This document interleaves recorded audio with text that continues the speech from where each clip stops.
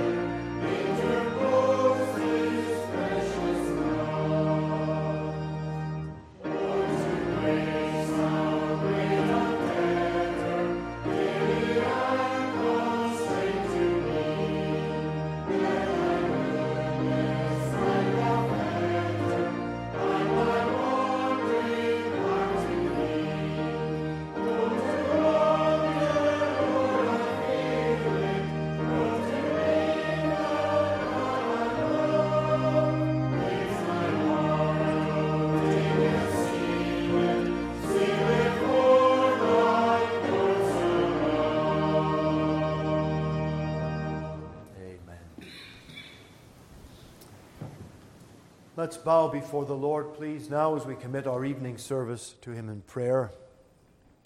Father, we rejoice tonight again for the great privilege we have of being in your house, the Lord's Day evening.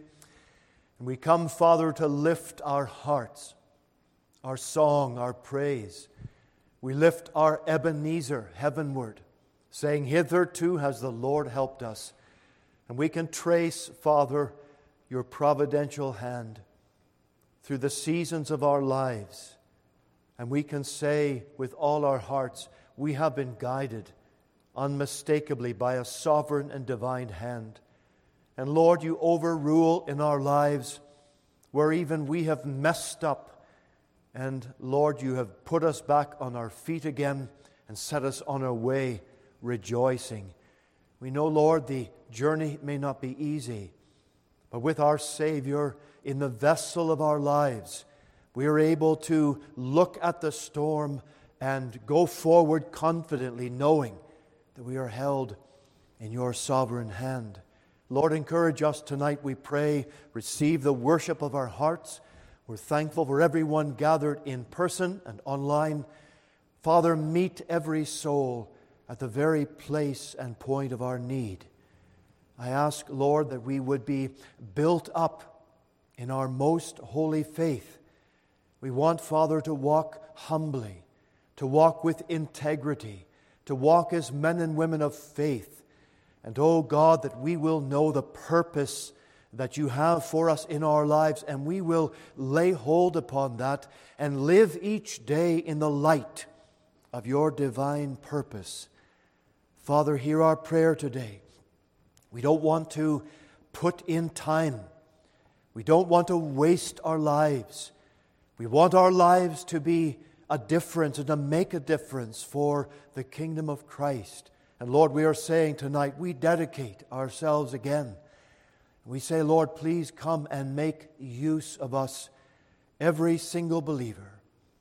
Father, we pray for our families, and we're asking for household salvation.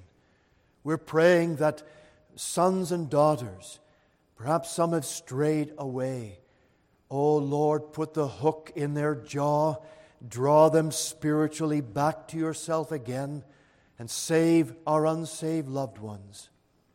And dear Father, we pray tonight for those that are dear and near to us, but they are not well, and they are sick, they suffer sometimes much bodily weakness and illness. Father, come very specifically to their need and help them tonight. And together may we as a congregation of people be unified in the gospel, in the bond of peace. Do not let any disagreement or root of bitterness get settled down in any one of our hearts. Lord, keep our eyes looking heavenward and Christward, and help us always to do that which is pleasing and honoring in your sight, putting others, Father, before ourselves. Jesus first, ourselves last. Lord, hear this prayer we ask tonight. Pour out your blessing on each one of us, and give us, we pray, a sense of great peace and the joy in the Lord. Help us, we pray, in our nation, our land. We have great need of an awakening, of a reviving by your powerful Spirit. And Lord, we ask to bless our churches, those immediately associated with us, and those not of our denomination, but they love Christ and they are wanting to serve. We pray your blessing upon all those who are faithful to Christ. Remember our missionaries tonight. Remember those who are serving in far-off places. Remember the work in the Czech Republic. We pray for the Schultz family. Very happy to hear the news of what has been happening there and how you've been moving. Lord, bless them abundantly. Encourage them in their hearts. Remember the work in Liberia. Remember, O God, the work in Mexico City, Dominican Republic, Jamaica. All of these fronts. We think too of the Briggs in the Ivory Coast as they're preparing to go again to deliver Bibles and printed material. Lord, go in front of them, keep them safe. May those pieces of literature and the Word of God in print, may it be a blessing to the Luron people and encourage them in the gospel. So, Father, be with us now tonight and bless us abundantly. We pray all these things in Jesus' name. Amen. Number 525, and we'll stand again to sing, please, Trust and Obey, for there's no other way to be happy in Jesus but to trust and obey.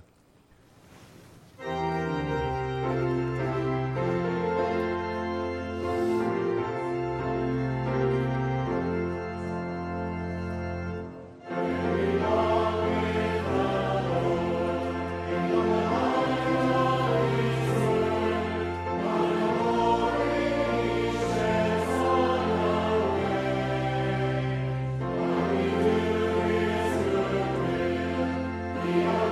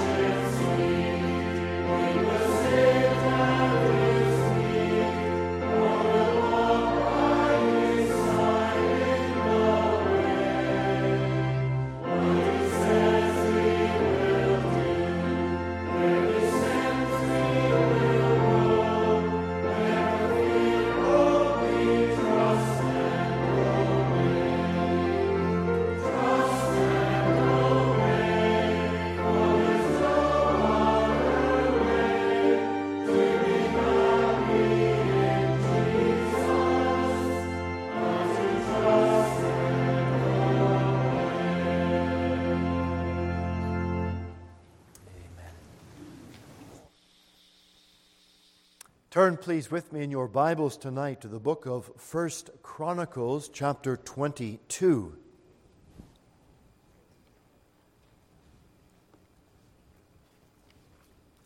The book of 1 Chronicles, chapter 22.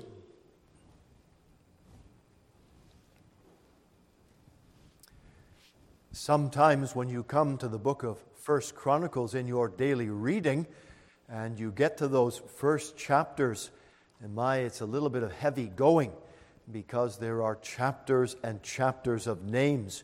And someone asked me the other day, do people actually read those names in their devotions? And I said, well, I don't know if they do or not. Perhaps they do a little bit of a brief overview and skip on to the next chapter. I'm not just so sure, but there are some hidden nuggets, as there is in 1 Chronicles chapter 4. You have the account of Jabez, and if you miss reading about what happened in his life, you will miss a blessing.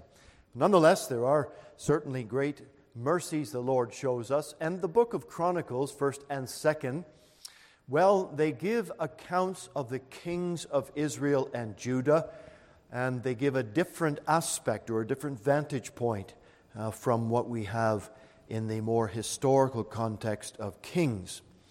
So we're reading from 1 Chronicles 22, and starting at verse 17 down to 19, and then moving over to another chapter.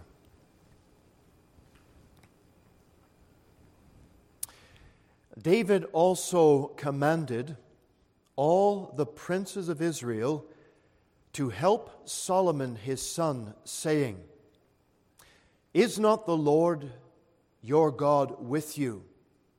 And hath he not given you rest on every side? For he hath given the inhabitants of the land into mine hand. And the land is subdued before the Lord and before his people. Now set your heart and your soul to seek the Lord your God.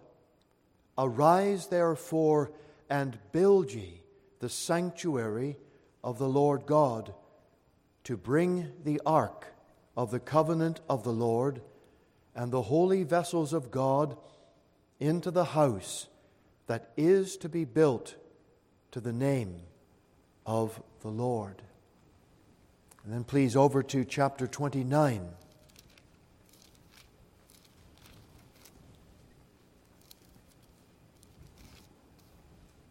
And verse 6.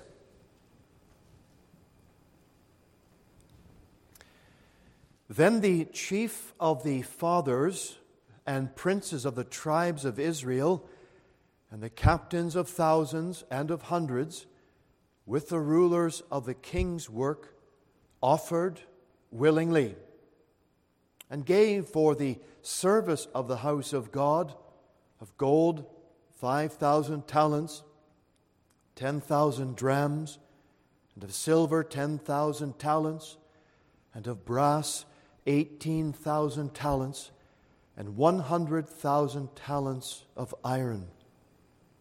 And they, with whom the precious stones were found, gave them to the treasure of the house of the Lord by the hand of Jehiel the Gershonite. Then the people rejoiced, for that they offered willingly, because with perfect heart they offered willingly to the Lord. And David the king also rejoiced with great joy. May God bless His precious word to us. And as you can see already, there are great nuggets and verses that have great spiritual application found. That should not surprise us in every corner of the Scripture, and that which should be that to encourage our hearts in our own Christian walk. I trust the Lord will bless His word to you and encourage you tonight. Welcome to our evening service. We're very happy that you are here in person.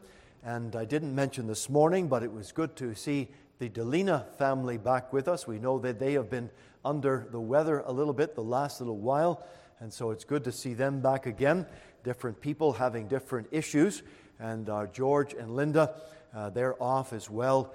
They contracted COVID about a week ago, but they've come through the worst of it, and just staying one more day away, but they appreciate your prayers that the Lord would bless them.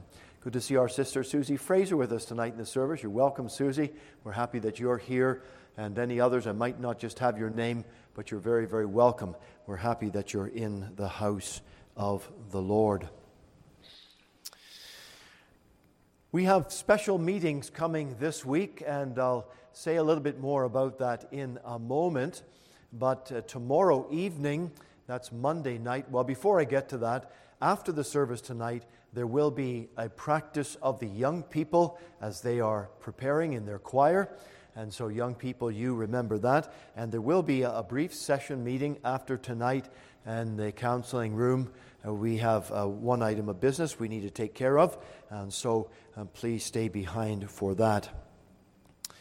Monday night is planned to be a work night. Now, I heard that it's supposed to be raining tomorrow. Let's hope all the rain gets cleared up in through the day and we won't be stalled out tomorrow again. But not only will there be an outside cleanup, getting ready for our special services this coming Friday and the weekend, but also there will be cleaning taking place inside the church. And so this has a double purpose, because not only will the ladies be able to get at some areas of the church that, well, the corners, you know what it's like in the home. Well, it's no different in the Lord's house where the cobwebs seem to gather, and we want to get those things taken care of. So ladies, you'll be working on the inside tomorrow night, if at all possible, 6 p.m. And also they're going to be setting up in the basement for our Saturday international dinner. But I've rushed ahead a little bit because that's Friday night. We have special meetings with Reverend Ryan McKee. He'll be arriving Thursday in the will of God. And Friday night at 7 p.m., we have a special service. We want to encourage everyone to come. There will be light refreshments after that meeting on Friday. Then on Saturday, 5 o'clock for our dinner. Come in good time. And when you're bringing hot dishes, please bring them table ready, the best you can. And our ovens are small. There will be a warming capability, but no cooking capability at all for this coming Saturday. It's an international dinner, and we've been wanting to have one of these for a long time. So we're looking forward to a good variety of dishes that are related to whatever culture you come from. Just make sure there's lots of it. That's important because we all have good appetites. There will be no other meetings this week because of that. The session decided to not have our prayer meeting Wednesday night or the gym fellowship on Friday because we want to not tire everyone out, but be sure that you're all in good form and ready to be here on Friday evening. I don't know if when you came in the church tonight you smelled something a bit skunkish. Well, I will tell you, when I came back after lunch today and I opened the front door of the church and came in, it was pungent. It was very strong, and I thought to myself, oh no, not again.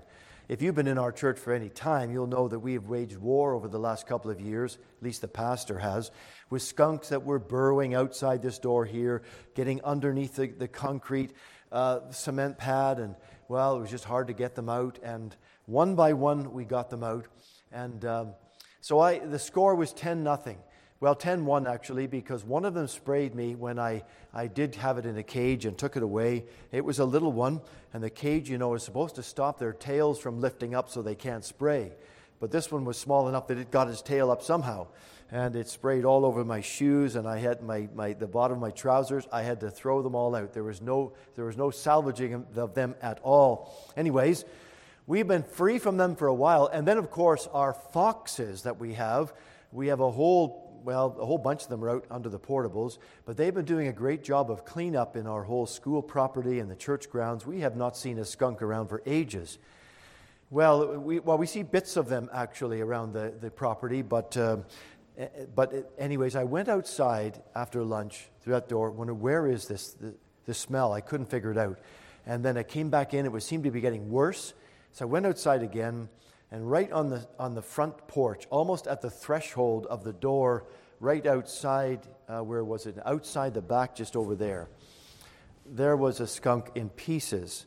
It was a mess. And the foxes must have got at it sometime, but it had to have happened at lunchtime or after the morning service, because where it was located was right by the air intake of the building. So it's sucking all the air in to cool the church, and it was bringing everything else with it. So I had to put on my overalls this afternoon because I couldn't leave the thing out there, get a plastic bag, shovel the thing in. It was a mess, I'll tell you. And anyways, I put a gallon of bleach all over the sidewalk and everything else, and opened the door. So it's not bad now. And it's just it's one of those situations we just have to try to do our best to take care of. But so I don't know if I can count that one on my score. That would be 11-1. I'm not sure, but we'll just take it as it comes. Want to encourage you all and thank you so much for your prayers, for the work of God here, and for the good support getting our Sunday school back going, the second Lord's Day morning for our Sunday school. I appreciate Brother DiDerno. He took the adult Bible class. He's working as he got the assignment to come through the minor prophets, carrying off where Mr. Fraser was working. And he's going to be working through that probably up till Christmas time anyways. So do remember our brother and his dear wife Clarissa in your prayers, and their little son Franco, that the Lord would bless them abundantly as our brother is working in his internship here in the church in Toronto. So encourage him, let him know you're praying for him, and I think that would be a great blessing to him as well. And tonight, Brother Siman and his family, they are in Port Hope taking the services there, and so I know that they would appreciate your prayers. He's going to be there tonight and also next Lord's Day evening as well. This is because Brother Cranston is taking a few Lord's Days off to get a bit of a holiday and a break. So please remember that in prayer. At the conclusion of our service tonight, I want to minister in song to the congregation with the Lord's Prayer. And I will tell you more details about that later. But today, September the 18th, is the anniversary of the passing of my dad, right on this day. It was 2011, 11 years ago. It's hard to imagine it was that long. But I'll tell you a few more details. So we'll be singing a closing hymn in the church tonight, and then don't go away because we'll minister in song just after that. Let's sing again now to the Lord's praise. And number 9, Jesus, thou joy of loving hearts. Remaining seated, please, while we sing.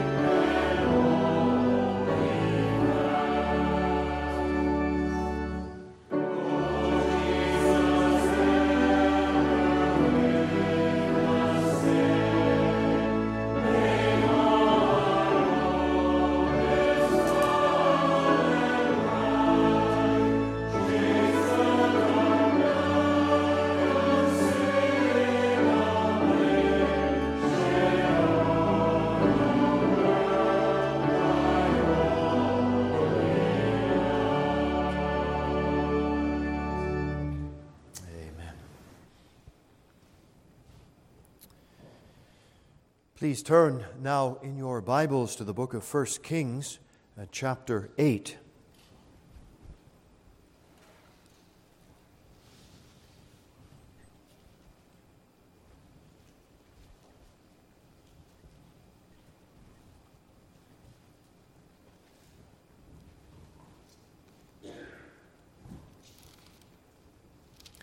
First Kings chapter 8, we'll read the first 11 verses.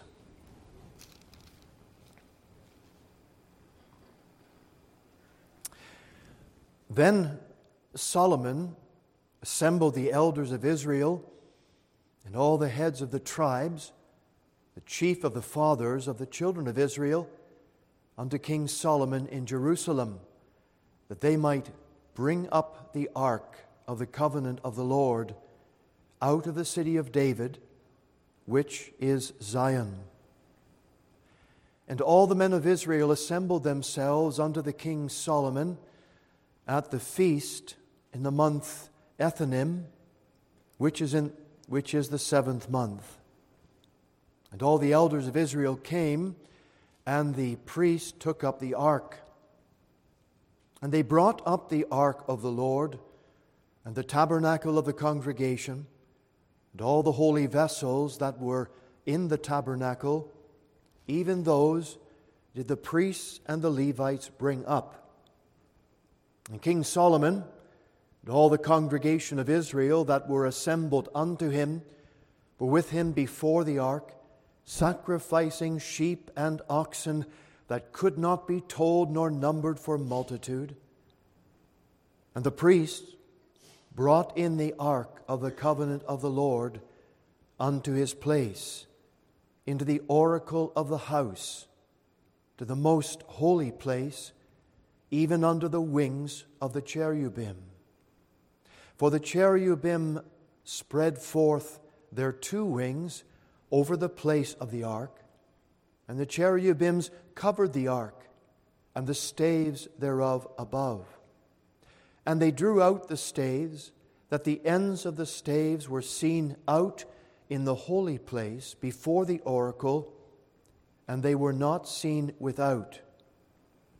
And there they are unto this day. There was nothing in the ark save the two tables of stone which Moses put there at Horeb, when the Lord made a covenant with the children of Israel when they came out of the land of Egypt. And it came to pass, when the priests were come out of the holy place, that the cloud filled the house of the Lord, so that the priests could not stand to minister because of the cloud, for the glory of the Lord had filled the house of the Lord. We'll bow, please, for prayer. Father, as we come now tonight to thy holy word, we pray that our hearts would be open to receive the truth. Lord, we pray for the reinforcement of things that we know,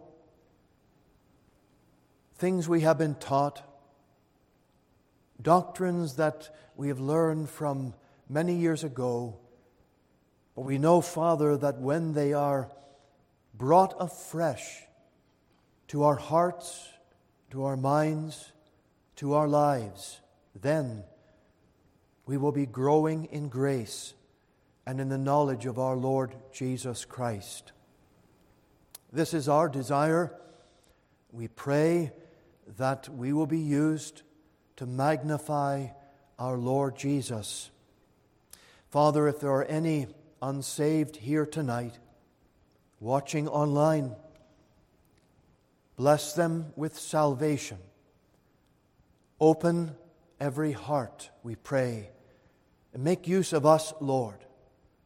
We want to be signposts, directing people to the Savior.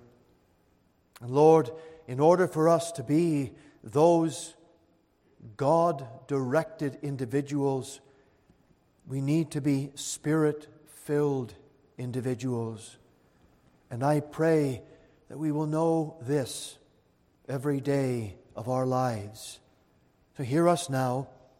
Bless us, we ask, for Jesus' sake. Amen. I want you to think with me tonight on verse 11 of 1 Kings chapter 8, especially the last part of that verse. It says, "For the glory of the Lord had filled the house of the Lord."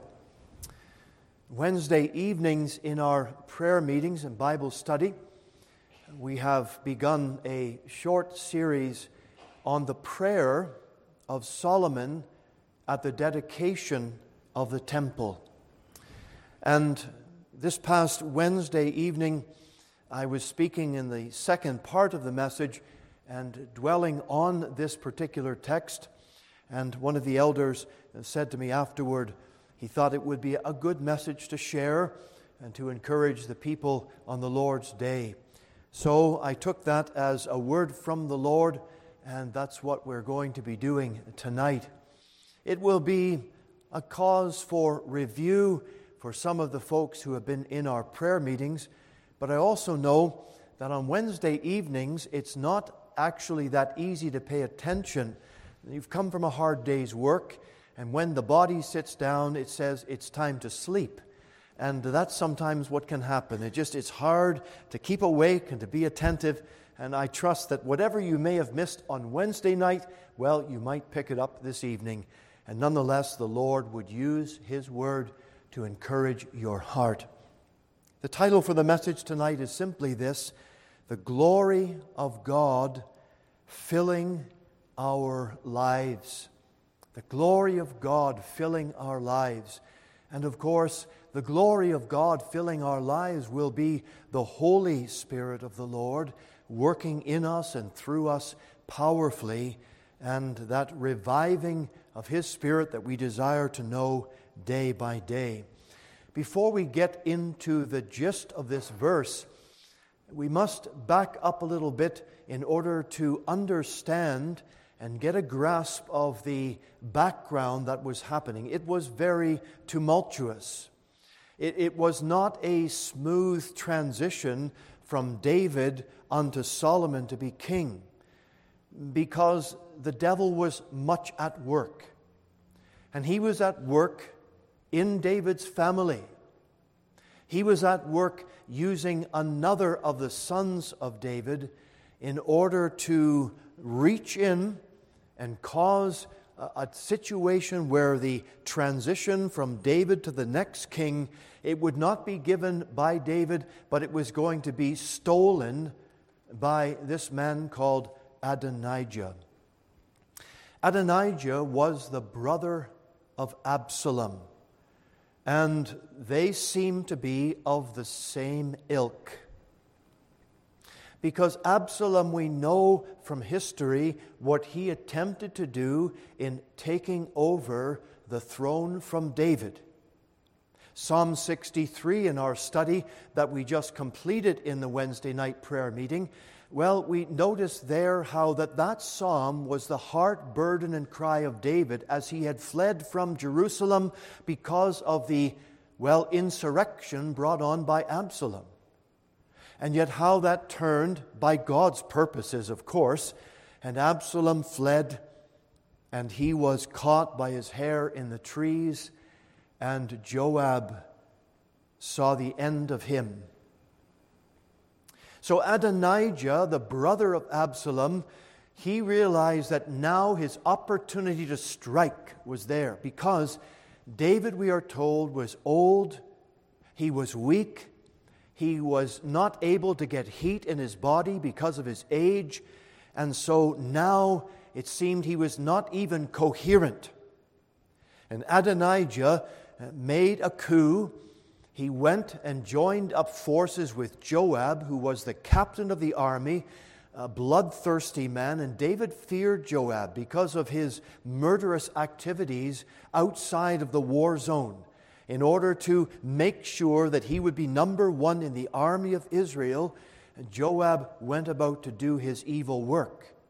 Well, Joab now saw the opportunity to be the leader in the next king that was going to come along, and so he joined himself with Adonijah, but also Abiathar the priest, who was joint priest with Zadok.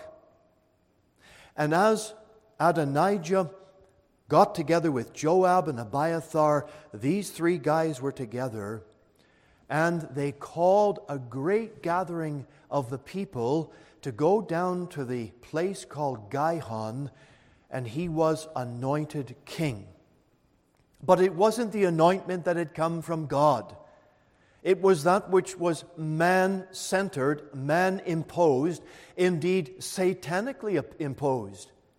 Because don't forget that Satan is all along trying to interrupt what? Well, interrupt the work of God, the people of God, but he was intent on interrupting the line of Messiah. And so, when he was about his evil work, Adonijah that is, and they were down rejoicing, there were some people who were not invited by Adonijah to that party. Solomon was not invited. Zadok was not invited. Neither was Nathan the prophet. So you have three on one side that are going in this direction and three on the other side that are not, because they're standing for the Lord and for his cause. And remember, this is the same Nathan that had rebuked David over the whole ordeal of Bathsheba. And so, Nathan knew what had taken place, and he knew the weakness of David, and he knew the time was now to get things done correctly. So he went and spoke to Bathsheba and said, "You must go before David. You must tell him and inform him of all that's going on." Because David had promised, because the Lord had promised that Solomon was going to be king. And so David, by the strength of God, rallied himself, I'm sure sat up in his bed and declared, yes, Solomon will be king. And he gave instructions. Take the mule, the king's mule. Let Solomon ride on it. Go down with Zadok the priest down to Gihon. Go down with Nathan the prophet and anoint Solomon king there. And when they did that, there was great rejoicing as they came back to Jerusalem. The people were electric, realizing that God's will had been done. David, nearing the end of his life, had not left them without a light and a witness in Israel. And as soon as those who were with Adonijah heard that, they scattered. The party was over. Joab fled. Adonijah fled and went directly to the horns of the altar. That was supposed to be a place of refuge. And Solomon was then crowned king, and Adonijah was called before King Solomon. And Solomon said, "If you are a righteous man, you will not die today." But Adonijah did not prove himself such a righteous man, as often wicked people don't. They get over the hump. They get over the time when they were threatened with death, and now it's all past.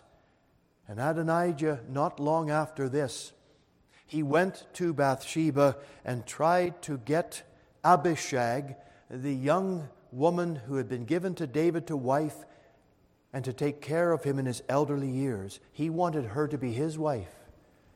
And then Solomon, when he found out that, he realized the great wickedness that Adonijah was up to, and he, after that, saw his end and his fate.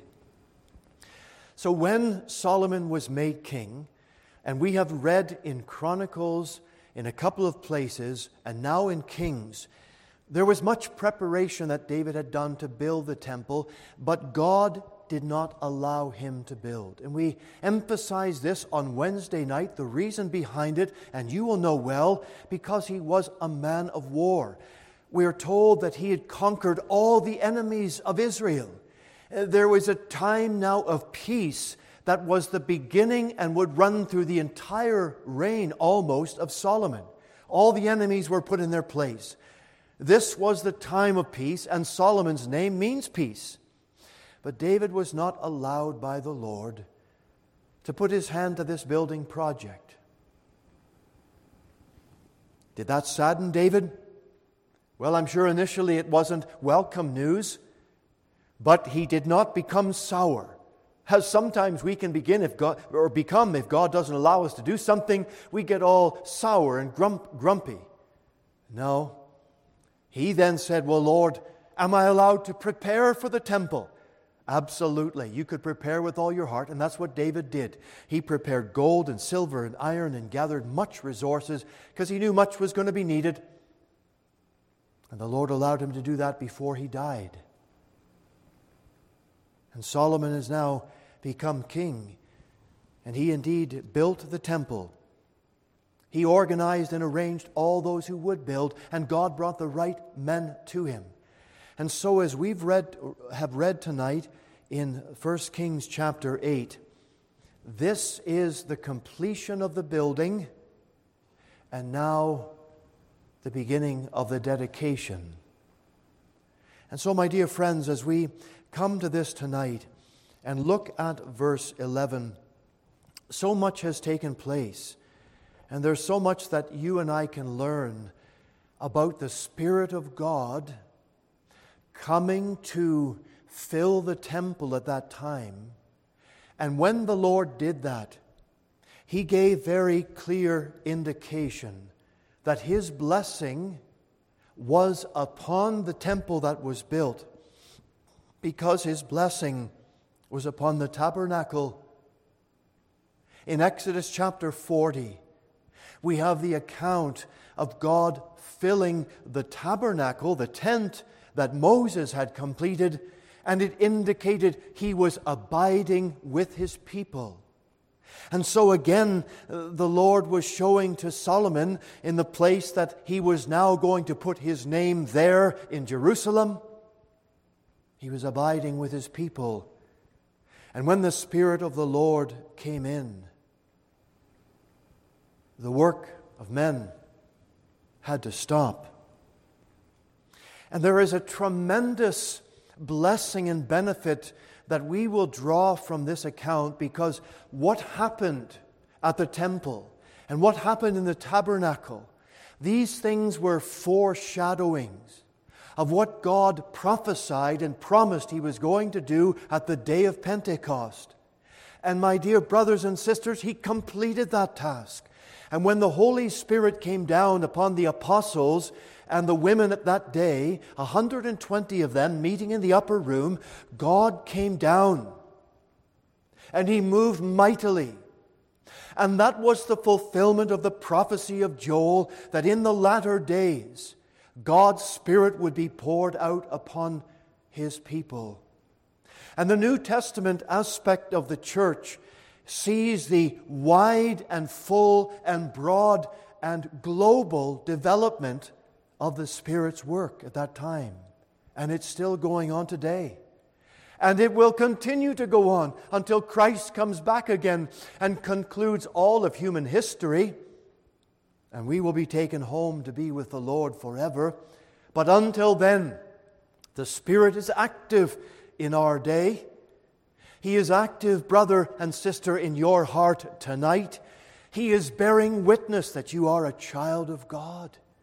He is bearing witness that you are under the power of the precious Word, and you love the Scriptures, and you want to hide God's Word in your heart. You want to obey the Word of the Lord. You want to be His servant. Yes, God's Spirit is alive and active in you if you have been born again by the Spirit of God. If you know Christ tonight, if you love Him, then the Spirit of God is abiding in your heart. What this teaches us is that the parallel for the Christian is that our bodies now have become the temple of the Holy Spirit. God does not abide in buildings and temples and tabernacles in the same sense that we know today He abides within the lives, the spirits, the souls of His born-again people. Once in our lives, we were ruled by another entity in power, weren't we? Born in sin and shaped in iniquity. We are children of Adam. We are under the curse of sin. Total depravity ruled our lives. We had no desire for God. There was no seeking after the Lord in our unsaved days. No, not at all. We went from God. We rejected Him. But the reality that we have now been born anew, and we now possess the Spirit of God, and we possess all that the Lord has set for us. In John 14, verse 23, Jesus answered and said unto them, If a man love me, he will keep my words. And listen to this, and the Father will love him, and we will come unto him and make our abode in him. And what a most amazing thing. So we know that the Spirit of God lives in the heart of a born-again believer. But do you know that Christ lives in you? That the Father lives in you? We have the Godhead of Father, Son, and Spirit. They have taken up their residence, Christian, in your life, in the temple of our bodies. This is beyond amazing. This is something that we cannot understand apart from the grace of God. Because how could the Lord come and abide in these sinful lives? The only way He could do that is if we have been transformed, we have been forgiven of our sin and cleansed from our iniquity, and the Lord comes to abide in us. And if the Lord lives in us, then His glory should shine through us. Didn't the psalmist say, Let the beauty of the Lord our God be upon us? Is the glow of the presence of our God seen from our lives? I fear sometimes, my friends, that we have tarnished and blocked that glory shining out from us. And it's a very strong warning. Because if the glory of God and the manifestation of the wonder and beauty of Christ, the beauty of our Father in heaven, has been hindered, it's been dulled because of our own sin. And there's a very strong caution here about this. Because we know that as Paul was dealing with the complex problems of sin in the Corinthian church, and how there were things going on that were worse than you could imagine. There was incest going on. There were things being tolerated in that church that should never be tolerated among a body of believers. And Paul had to say to them, Do you not know that your body is the temple of the Holy Spirit? And he said, if you are going into fornication, if you are joining yourselves to a harlot, or involved in some other kind of immoral or any sinful situation, you are in essence bringing God into your sin. The thought of it is shocking, and it should be to us. And so as we think about that tonight, is it not one of the greatest cautions and warnings in our lives about sinning and grieving the Spirit of God? Do we not want to say, Lord, I want my body, my life, my mind, my will, my heart, my all to be under the control of the Spirit of God? I want you to be working through me. I want you to be witnessing through me. But if we put up a hindrance and a block because of some sin, Paul said, "Grieve not the Spirit, the Holy Spirit of God." When he said that, Ephesians 4:30, the import is that the Spirit of God can be grieved. And how many times, friends, in our lives do we have to admit openly we have grieved the Spirit of God? And when that has happened and we are convicted of that in our own heart, we've tried maybe to stop or quell that feeling. We've tried to put it out of our mind and heart by thinking, oh, well, all is well, I'm still alive, I haven't been struck dead by a bolt of lightning, and we keep going on and try to hide it and put it down. We cannot do that and prosper. You can't grieve the Spirit of God and then go to prayer. It just doesn't work. We can't grieve the Holy Spirit and then make a pretense of reading our Bibles at our devotions and think all is going to be well. There was a little bit of that after David had numbered Israel and he sinned against the Lord. And without going into all the details of that account, God brought him to account for that sin. And he said, you have 3 options, of which David said he would choose 3 days of the plague of God. But my friends, it was not until the angel, the death angel, was hovering over Jerusalem about to do his work. And it came to the heart of David, the weight of his sin, the weight of his grieving of the Spirit of God. And it wasn't until then he cried out to the Lord, "Oh, Father, have mercy. I am the one who has sinned. It should be laid upon me, upon my house, and not upon any others." And sometimes the Lord delays until He gets our attention and brings the very point right to our hearts. And when that happens, then we realize the grieving that we have done and the place of repentance, which is coming back to the cross, coming back to our standing in Christ, coming back to the only remedy for our sin. It's placing ourselves before the atoning blood of our Redeemer, and knowing that that blood speaks for us.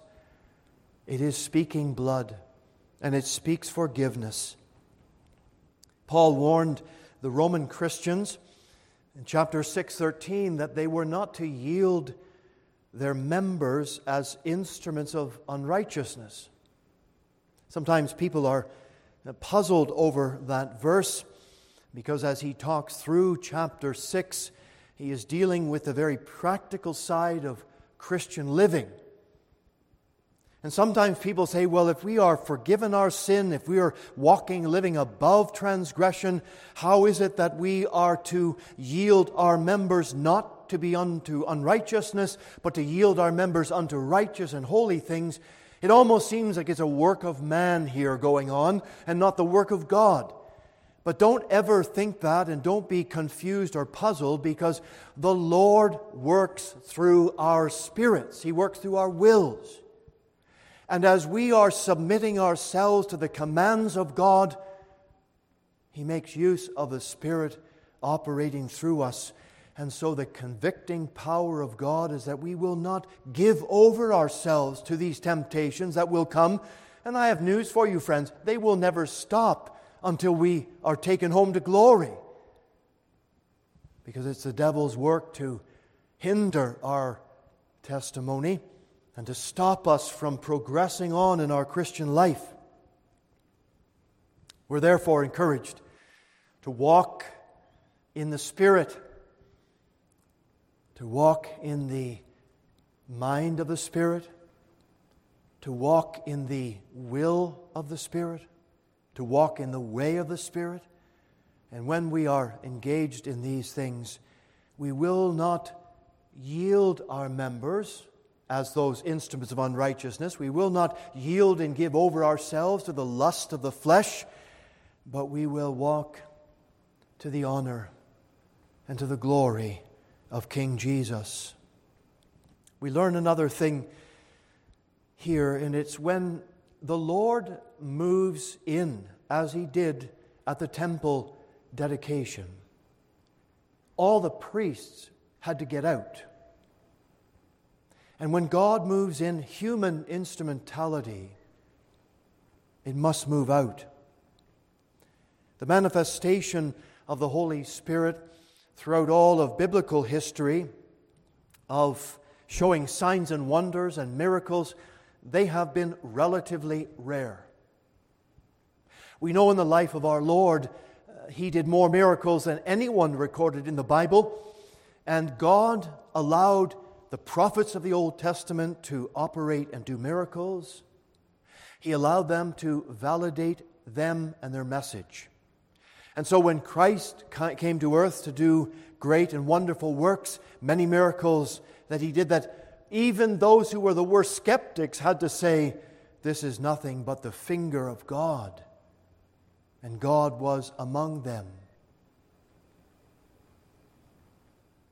But oftentimes when the Lord moved by the power of His Spirit, it was not with these supernatural signs. Now I know in the day of Pentecost, when the Spirit had come down and they were speaking with other languages, and they were showing forth all the people that had gathered at Jerusalem at the day of Pentecost.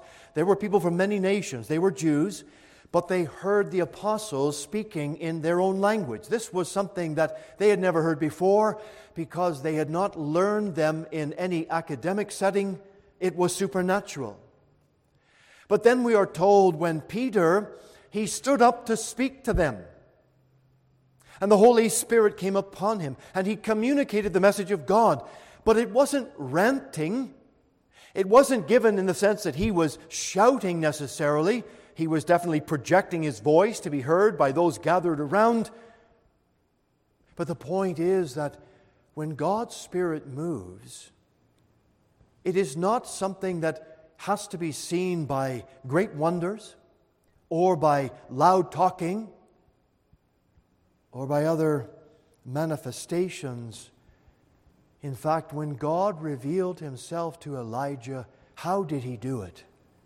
The still, small voice. And God does not need all the flamboyancy.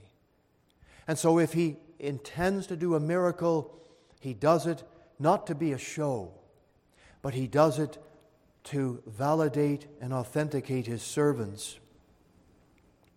Paul, likewise, he was guided by the Spirit of God at Rome, and he was filled with that Spirit when he stood on the steps of the palace in Jerusalem. Don't forget, he had just been beaten by these same Jews, and they would have killed him had the Roman centurion not intervened. But Paul said to the centurion, "Can I speak to them?" And so he's distant by a little ways. The soldiers are there. And Paul begins to communicate to them. And what does he say? He speaks to them about his testimony. He tells them about the commission he has received from God. He tells them about why he's there to do what he's doing. The Spirit of God was upon him, speaking through him. But he was communicating in intelligent language, and so that they knew exactly what he was saying. And friends, when the Spirit empowers us for some service, it may be a personal witness. You're meeting someone, a neighbor and a friend. You need God's Spirit to speak through you, to enable you. And have you not seen and proved that? That a verse of Scripture will come to your mind and heart that you maybe have never even knew you knew, or you had forgotten about it. But the Lord is speaking and working through you. And that's His work. And therefore we should pray every day that the Lord would come to take hold of us, that we will be empowered to walk each day and to serve Him. And let the Spirit of God speak through us. And you know what has to happen? You and I have to get out of the way. And we have to let the Lord take over. But the flesh does not like that. The flesh resists that. But when we are yielding ourselves unto God, well, the Lord will come and He will work in us and work through us. Too often we can be an obstacle. We can obstruct the Spirit's working. May the Lord help us in our life, in our service, that we will confidently go forward and make ourselves available for His will. The final thought with you is this, that when the glory of the Holy Spirit shines through us, Jesus Christ will be magnified. And by extension, if Christ is magnified in us, then the Father will be glorified, and the Spirit of God will have His rightful place. A couple of weeks ago in our Sunday morning service, as we were going through John 16, we mentioned and pointed out very clearly that Jesus referred to the Spirit of God as a person. 12 times in just a few verses, He speaks about the Comforter, the Spirit of God, as He. So make no mistake about it, the Spirit of God is that blessed third person of the Trinity. It is the purpose of the Comforter to reveal the Lord Jesus to the world, to convict of sin and unrighteousness and of judgment to come. And specifically to believers, what does He do? He shows us more of Christ. He shows us more of the wonders of the Lord Jesus from the Word. And that's why, believers, when we are feasting with the Lord in His Word, in our own daily devotions, we need to pray, Lord, make the Savior more real to me. May I see more of the wonders and splendor of Christ Jesus. Because you will see more of Jesus in the Word than if He was standing in front of you. That's what Peter said. Peter said, we saw the Lord, we touched and handled Him, He was among us, we beheld His miracles, but he said, the Word of God and the written revelation, we will see more of Christ, we'll understand more of Him, because the Holy Spirit reveals all the aspects of His character, all the beauty of who He is. Is the Spirit speaking to you, friend, through His Word, through your own devotions? If we want to be used in His service, then we must be Spirit-filled people, to be His instrument, not to get in the way, but only to be used of the Father, to be used of the Spirit, because as we are His redeemed children, and we see ourselves in His hand and fulfilling His eternal purpose, then we will be as Daniel was, a man with a purpose, a man who lived his life on purpose.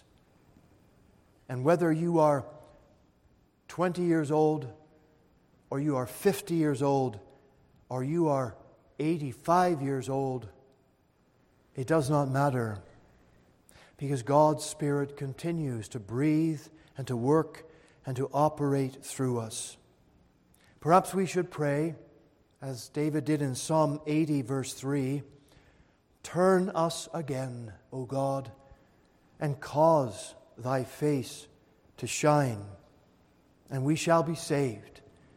And let the glory of Christ be seen through us. As we consider the manifestation of God to His people, let us make our continual prayer that God would make use of the temple of our lives, and the Lord alone would be seen, and we would not take any of the glory to ourselves, but we would be made useful in the day of His power. May the Lord bless His word to our hearts tonight. Let's close, please, in prayer.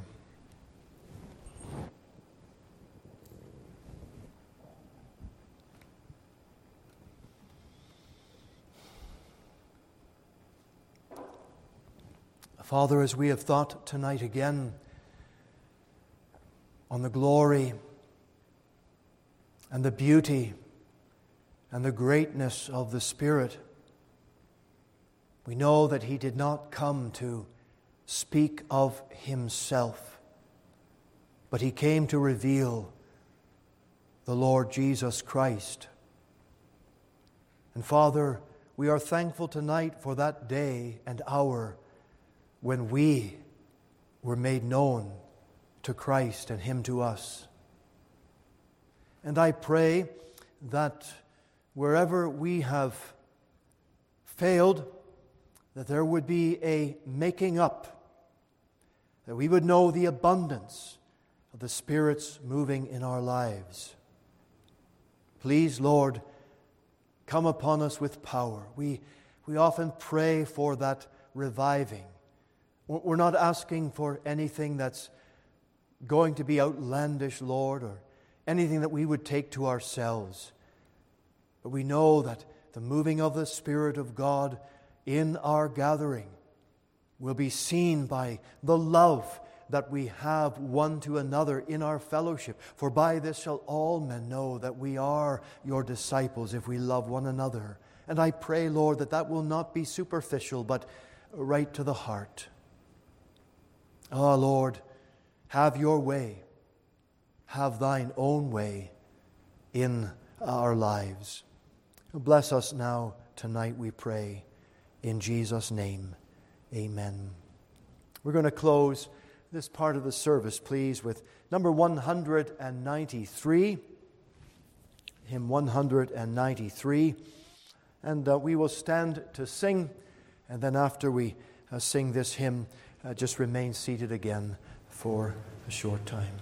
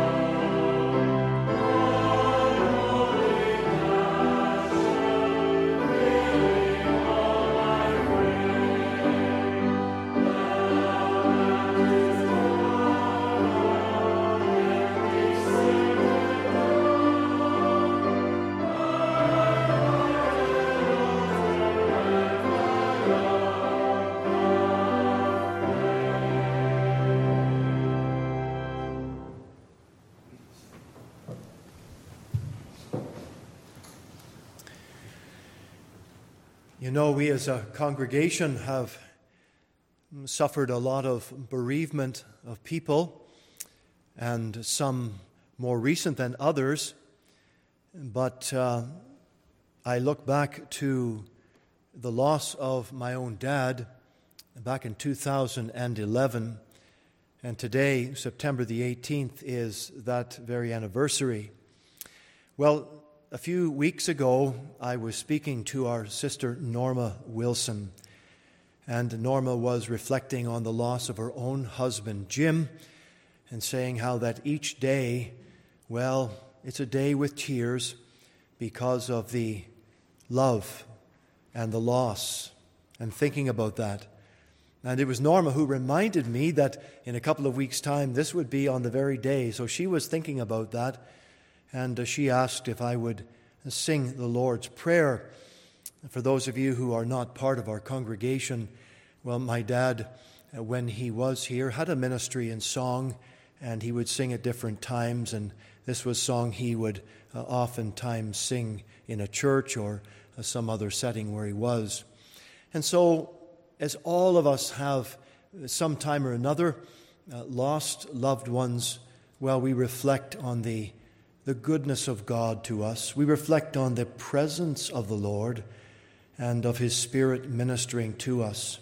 For the Savior is one that stands in the shadow, and He comes near to comfort and gives the oil of joy for mourning.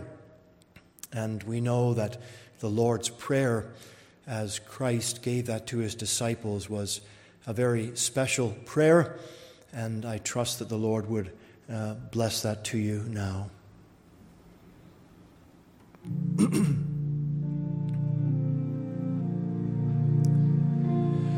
Our Father,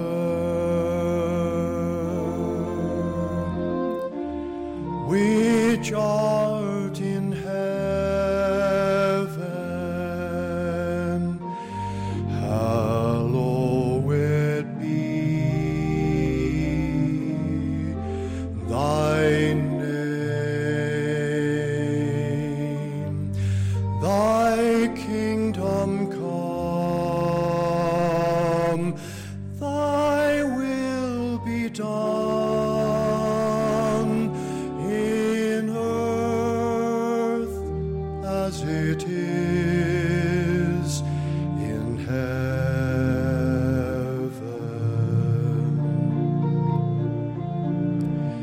Give us this day our daily bread, and forgive us our debts as we forgive our debtors.